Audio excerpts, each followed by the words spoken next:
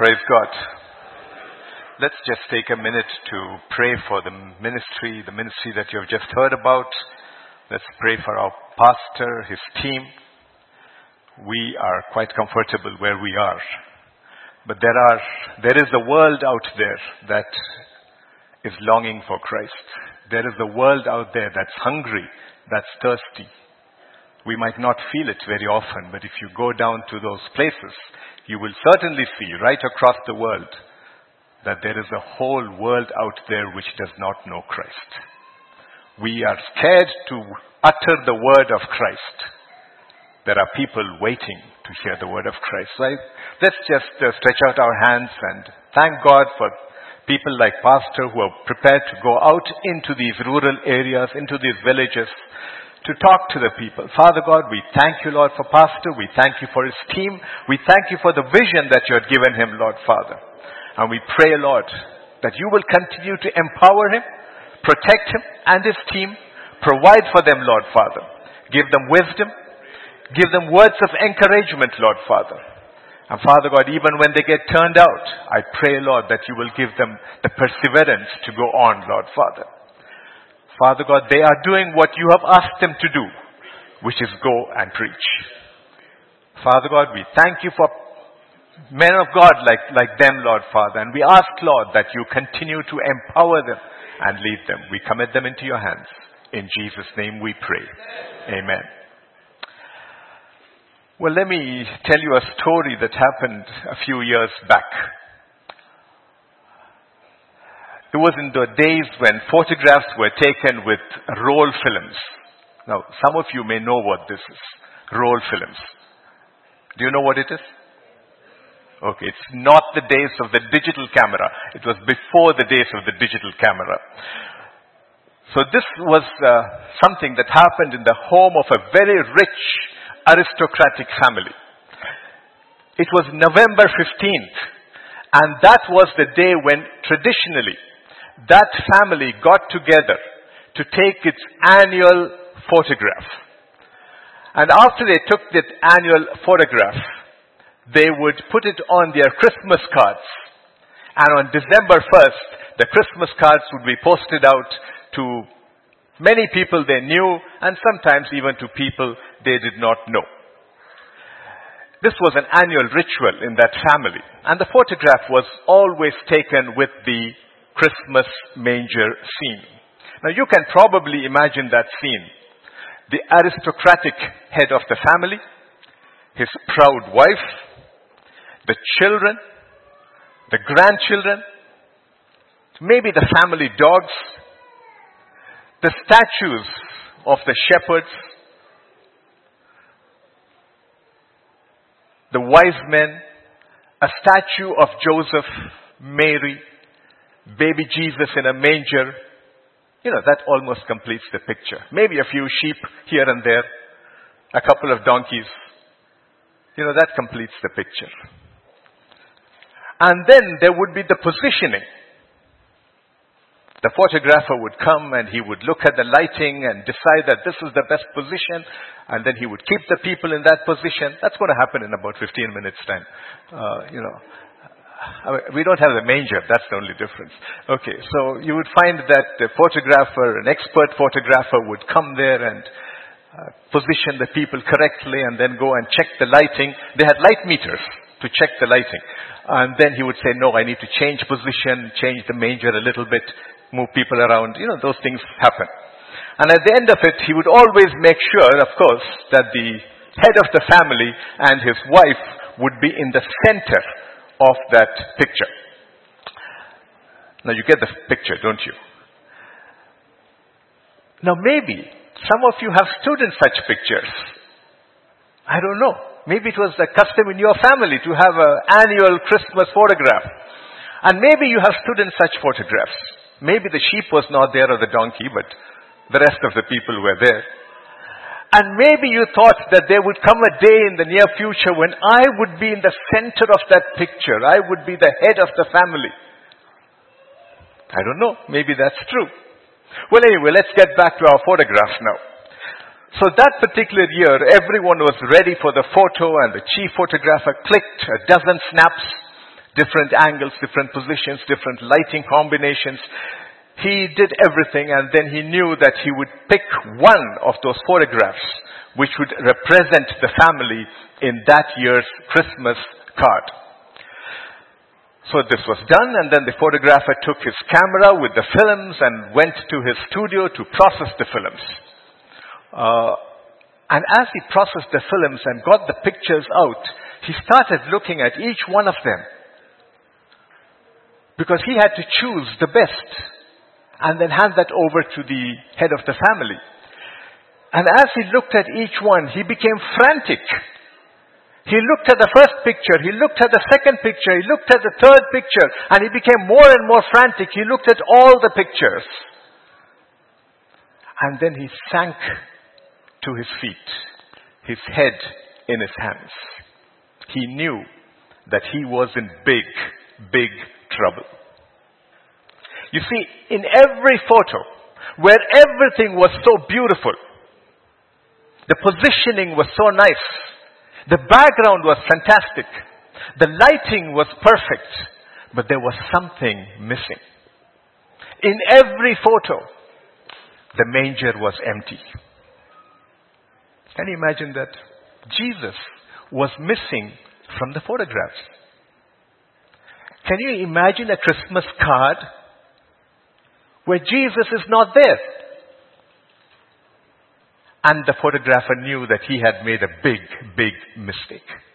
The pictures were worthless without Jesus in them. Everything he had done was useless if Jesus was not in it. In a few minutes, we are going to take our photographs. Now, these are not annual photographs. We don't do this every year. But these are our memorial markers. Our physical evidence of God's goodness in our lives. Now, if we think that these photographs are meant to make us look good or great, we are making a big, big mistake. It's not about us. You see, these photographs are meant to help us remember that God the Father, God the Son, and God the Holy Spirit is the head of this church. These photos are to remind us and future generations that God who established this church is still the God in charge. And it is God who will always be glorified in this church. Men and women like you and me, we come and we go. People like you and me, we come, we serve as God directs, and then we go. God owns this place. He directs everything here. He produces everything here. He is here all the time. This is His church. And we should not forget that. You and I come on God's cue. When God says come, we come. And when God says it's time to go, we go. The church doesn't close. The church goes on because God is in charge. And that's something that we need to remember. We need to always remember that God should not be removed from the center of anything that concerns us. Be it in this church, be it in our home, be it in our personal lives. We can't afford to remove God from the center. And in Jesus' name, He shall never be removed from our lives. So will you turn with me to the book of Joshua, chapter 4. And let's just read a couple of verses. Joshua chapter 4, verses 1 to 7. And it came to pass, when all the people had completely crossed over the Jordan, that the Lord spoke to Joshua, saying, Take for yourselves 12 men from the people, 1 man from every tribe, and command them, saying, Take for yourselves 12 stones from here, out of the midst of the Jordan, from the place where the priest's feet stood firm. You shall carry them over with you and leave them in the lodging place where you lodge tonight." Then Joshua called the 12 men whom he had appointed from the children of Israel, one man from every tribe. And Joshua said to them, "Cross over before the ark of the Lord your God into the midst of the Jordan. And each one of you take up a stone on his shoulder according to the number of the tribes of the children of Israel, that this may be a sign among you when your children ask in time to come, saying, 'What do these stones mean to you?' Then you shall answer them, that the waters of the Jordan were cut off before the ark of the covenant of the Lord, when it crossed over the Jordan. The waters of Jordan were cut off, and these stones shall be for a memorial to the children of Israel forever." And therefore, the title of today's very brief exhortation is simply Memorial Markers. What are memorial markers? What do we mean by this word memorial markers? Or sometimes it's called physical markers. These are reminders of someone's experience with God.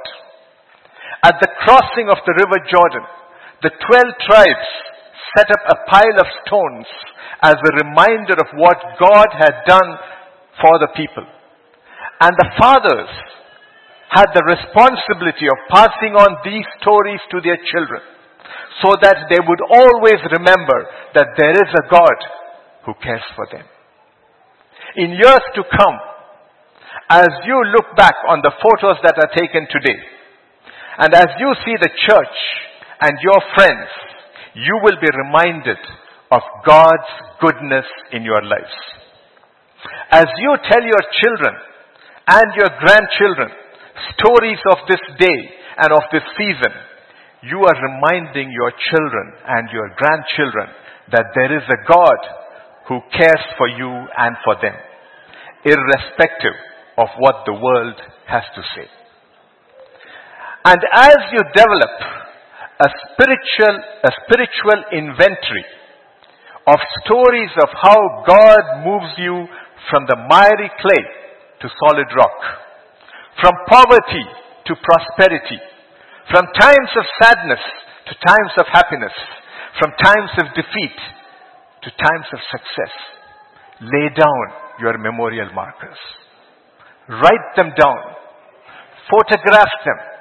Picture them. Put them down. That's scriptural. God said, "What I have done, lay them down as a marker so that you can tell it to your children." You see, they help you to recognize moments of God's movement in the past as He helps you move into the present and later into the future. It tells you that throughout your life, God is there. He's never forsaken you. He's never left you. So why are memorial markers important? I have 4 reasons which I shall mention very fast. Number 1, memorial markers are for our children. Joshua chapter 4 verses 21 to 23. Then he, Joshua, spoke to the children of Israel, saying, "When your children ask their fathers in time to come, saying, 'What are these stones?' then you shall let your children know, saying, 'Israel crossed over this Jordan on dry land. For the Lord your God dried up the waters of the Jordan before you, until you had crossed over, as the Lord your God did to the Red Sea, which He dried up before us, until we had crossed over.'" So memorial markers are for your children. Let your children know that they serve a living God, just like as their parents serve a living God.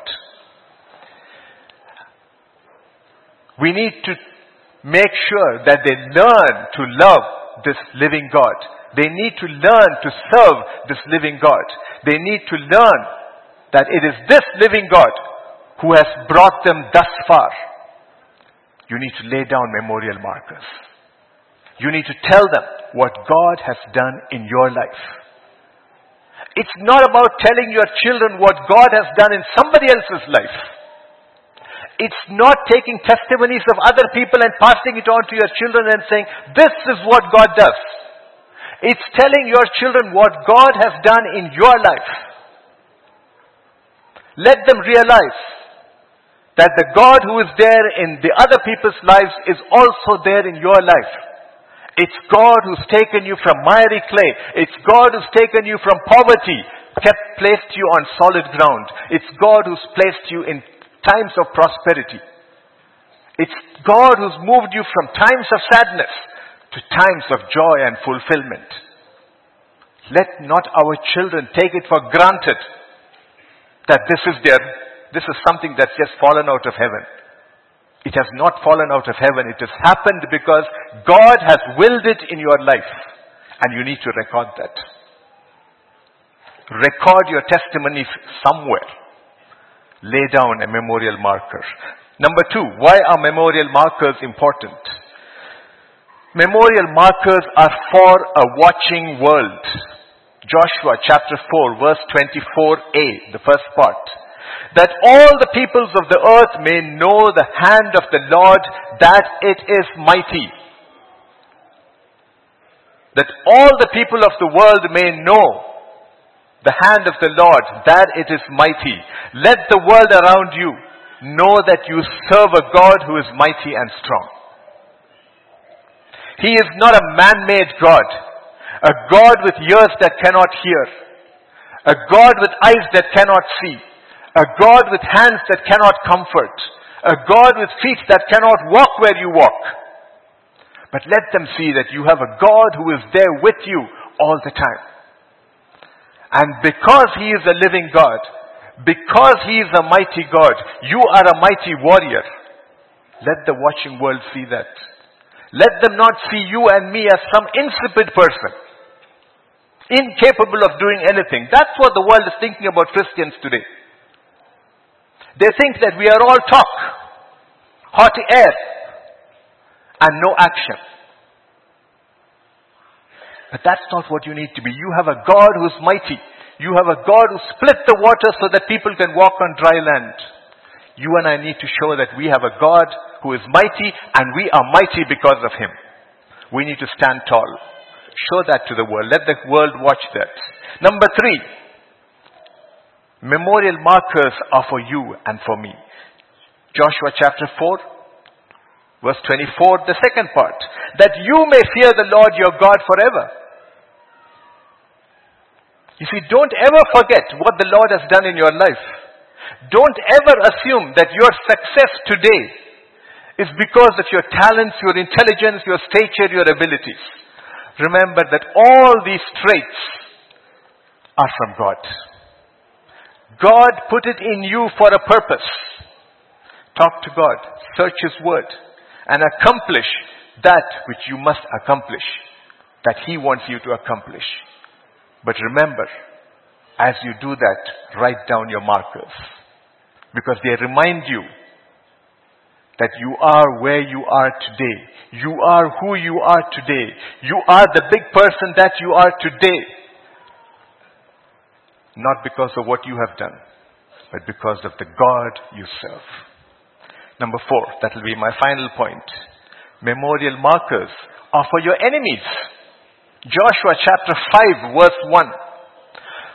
So it was when all the kings of the Amorites who were on the west side of the Jordan, and all the kings of the Canaanites who were by the sea, heard that the Lord had dried up the waters of Jordan from before the children of Israel until we had crossed over, that their heart melted.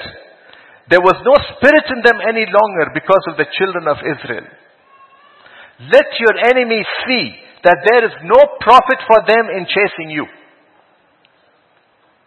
Let them see that they are putting themselves in a fearful situation when they trouble you.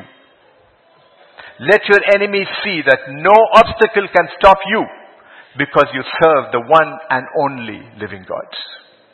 Let your memorial markers also remind you that you have nothing to fear from men around you. Rather, let those men recognize who you are and let them fear. Maybe someday those very men will make your God their God.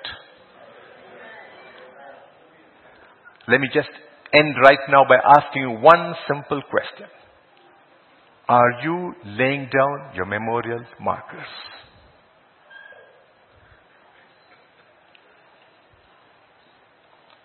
We have technology at our fingertips. But all I see in technology is all of us have become postmen. You know what the postman does? Collects a letter from one person and passes it on to another person. That's what our technology has made us. The same stories that have been in revolution for the last 5 years are still revolving. The same testimonies that came from different parts of the world are still there. I don't see your testimonies in it. That's what we need to see. It's not about collecting 100,000 testimonies, fantastic testimonies of people right around the world and then passing it on to another 100,000 people. It can reach the 7 billion population of the world. It makes no difference. What you need to see is your testimony. That's personal. You need to say, this is what God has done in my life. God can do it in your life. Let your children see that. Let your children start recognizing that in their dad, in their mom, is a man, a woman of God. And God has worked in them. Let others see, let the whole world see that this is not a person to be played about with. They have a God who is mightier than the whole world. You recognize for yourself who you are in Christ. I leave you with these thoughts. Now I don't want you to come up here with grumpy faces now that I have spoken, which usually happens when I speak. Okay. Now I need to see the smiles back again. Okay. People have said that I've got a wrong name. My name is Leslie Smiles, but I don't make you smile. Okay, now let's get the smiles back again, because in our photographs, we can't afford to do it again next week with good smiles. Here we are. Church, let's pray. Father God, we just want to say thank you, Lord Father. Thank you, Lord, for telling us that there are memorial markers that need to be laid down. You told your people that they need to record for posterity what you have done in their lives. That their children and their children's children may know every good deed you have done, Lord. How you have taken them from difficult situations, overcoming all kinds of barriers, and bringing them to a land of milk and honey. Father God, we ask that today, every one of us is able to record our own testimonies, Lord Father. Write down our memorial markers, Lord Father, of every event that has happened in our life, Lord Father, that you will be glorified through it all, Lord Father. Father God, it's not about us writing about ourselves, but it's writing so that you will be glorified, Lord Father. We thank you, we praise you, we give all glory to you. For in Jesus' name we pray. Amen.